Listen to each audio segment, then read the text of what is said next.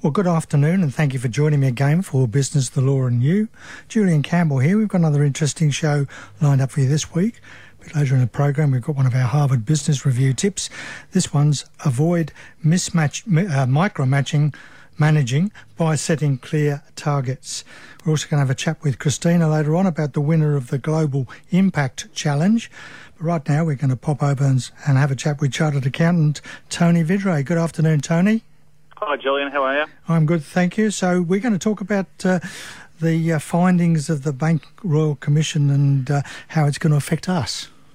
Yeah, I thought we'd have a chat around this. I mean, I guess the dust has settled a little bit on this Banking Royal Commission, but we're just starting to see the effects of what it actually means in the community. And I just thought I'd share just a few observations as to how the bank's behaviours have begun to change. And I guess what I want people to take out of this conversation we'll have in the next few minutes is how it will affect them and what they need to do to get better organised and get better prepared with this, because things are, well, I won't say things are going to change. Things have changed. So, that's it. And you could sort of see. I noticed there was something strange happening during the Royal Commission. The banks were already starting to change their behaviour. Now, I've been doing this for a long time now, and I've never really had a bank or a broker ask for actual financial statements, for the year ended June, within about 3 or 4 months of the end of the financial year. They've always kind of understood that accountants are pretty,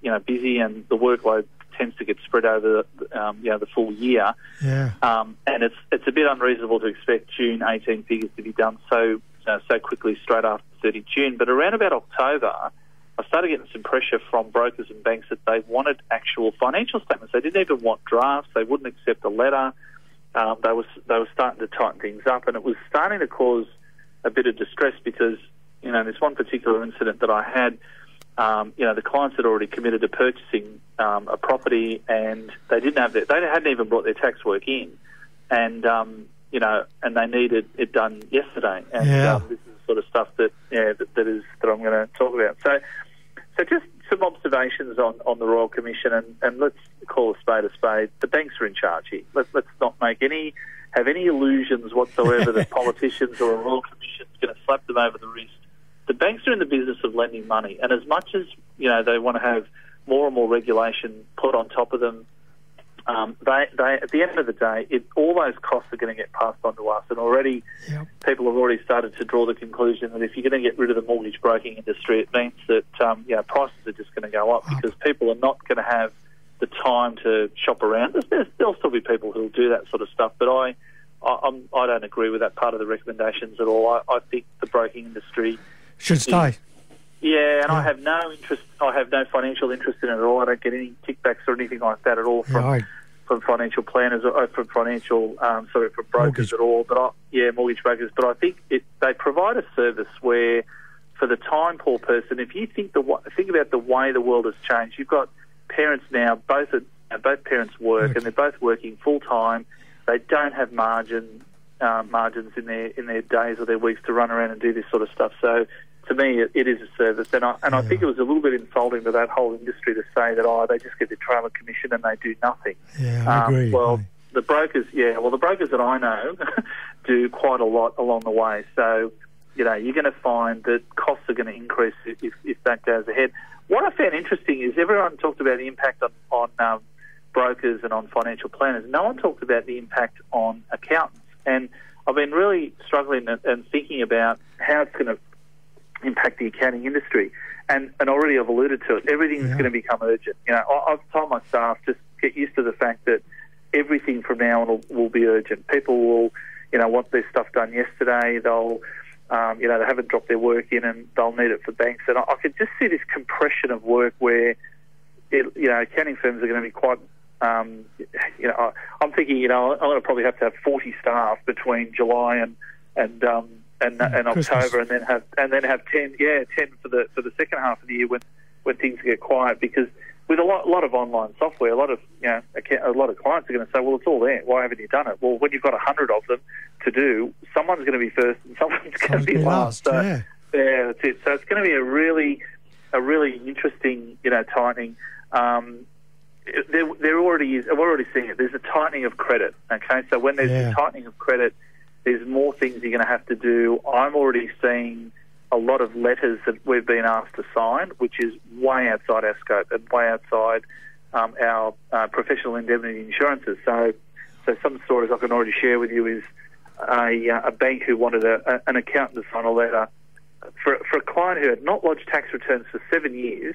Wow. To say that they're profitable and that they have all their liabilities. They have no liabilities. You know, no accountant is ever going to sign something like that. So the message out of this, I guess, is that as a consumer, as a customer, as a business person, you need to get organised. You need to get your stuff up to date, keep it up to date. Don't fall behind in those sort of things. If you know that that you're going to go and buy something, have all your ducks in a row first. Have your financials done, your tax returns done, your finance approved. Then go looking. Don't do it in the wrong order, because those days of those impulse purchases. I just happened to go to, as I've had, like on a Monday morning, a panic phone call. Just went on an auction on the weekend just to have a look, and I bought a house. Yeah, honey, we bought a zoo.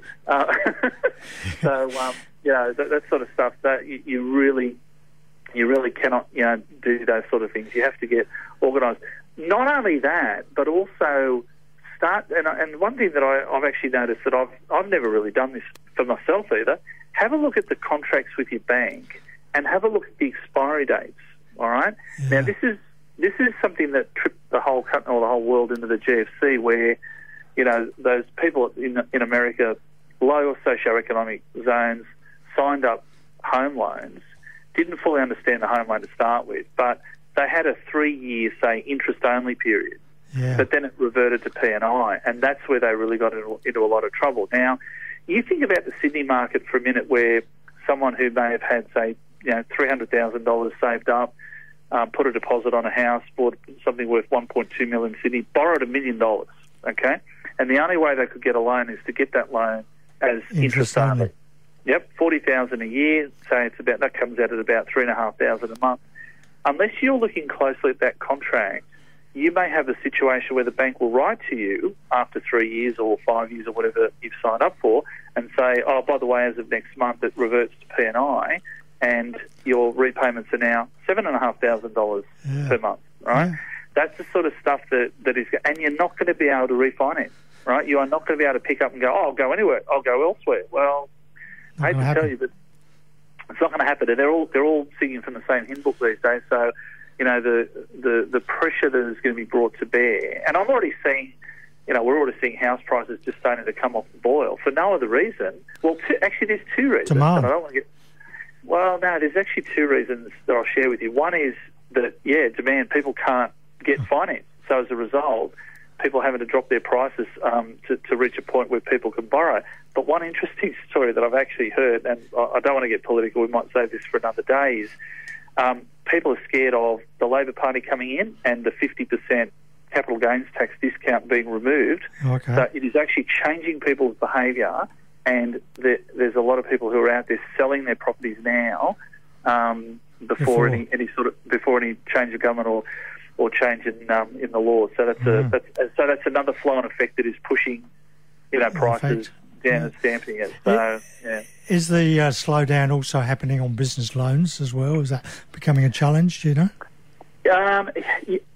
Short answer is yes. The long answer is definitely yes. The banks are asking for more and more information. One thing, and again, I probably shouldn't shoot myself in the foot here, but I've never understood the banks and the brokers' attitude towards business loans, where here we are now in March of 2019, and they want the June 18 figures, right? Yeah. I've never seen a loan, paid. Loans are paid with today's dollars and tomorrow's dollars, not June 18th. And I kind of get that, the June 18 figures are kind of indicative of how the business is going. But I think the banks are starting to get a little bit smarter and saying, that's great, they're the June 18 figures. What do they look like right up until today? What's your forecast? And a lot of small businesses are not in the space of projecting their cash flows, doing profitability projections. So again, you add that onto the accounting industry, the tax industry. That's another job for us to do with a client, and it's going to going to get messy, Julian. I'll tell you now, it's going to get very messy. We'll wait and see. We'll keep talking about it over the next few months, eh? Yep, that's it. Get organised and, don't let those facilities expire or flip, revert without you knowing about it. One last comment to as well. Keep one thing in mind that a lot of people don't realise is that with business loans, say you've got 7 business loans, right? Yeah. And they're all, and 6 of them are fine, and you accidentally default on one of those business loans.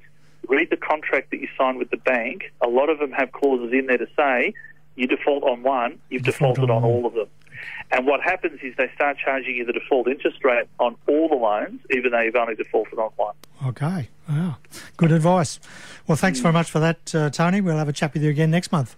Always a pleasure. Thanks, Julian. Thank you. Bye-bye. Tony Vidray there with his ideas on the effect of the Bank Royal Commission, and we can certainly see some of that effects happening. Time to have our chat with Christina. Good afternoon, Christina. Good afternoon, Julian. How are you? I'm good, and you're jetting about again in Brisbane today.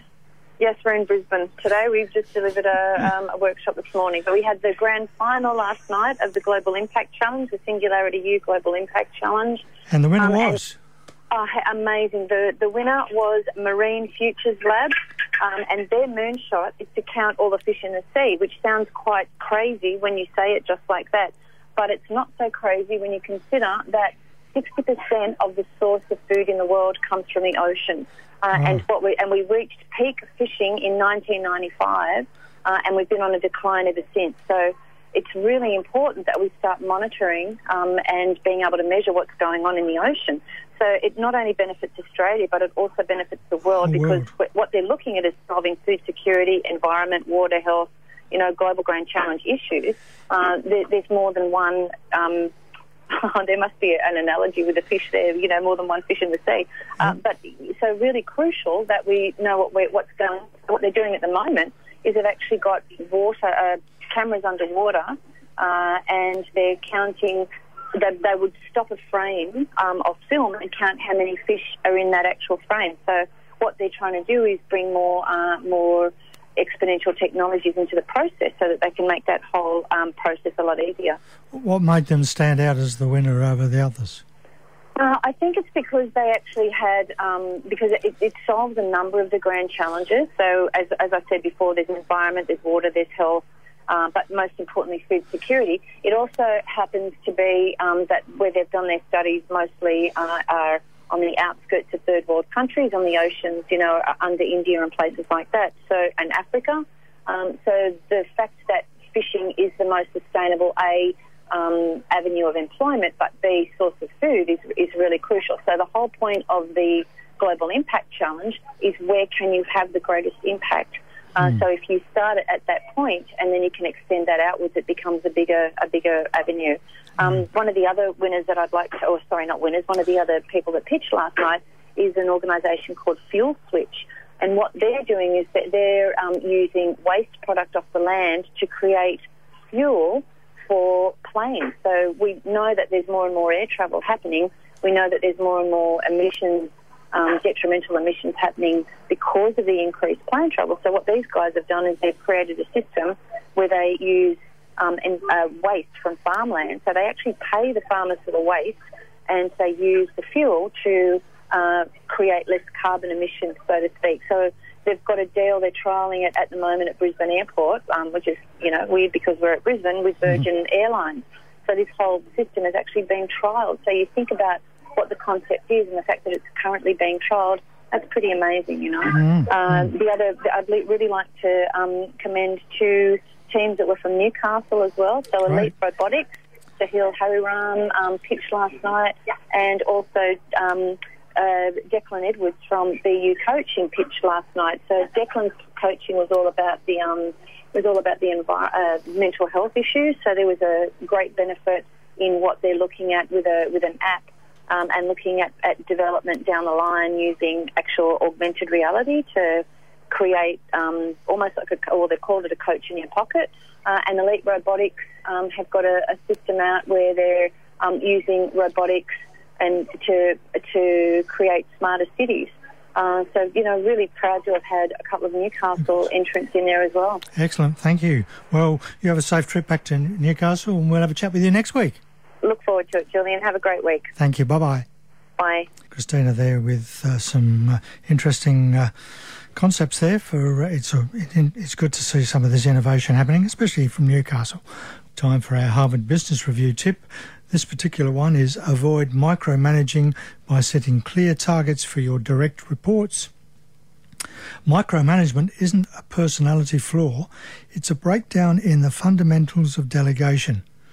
As a manager, you should be able to give someone a task without having to look over their shoulder. The key is to provide clear goals. If you want your direct report to improve customer satisfaction, define by how much and specify which elements of satisfaction are most important. You should also explain the constraints of the project. Stay within this budget, or follow these policies, or get my approval on this type of decision. Without these guidelines, you're likely to leave the person flailing, and you in turn will want to hover. But be careful not to give too many constraints. Telling your general counsel, for example, to get the contract in place and then handing them the term sheet on a napkin is likely to be vague.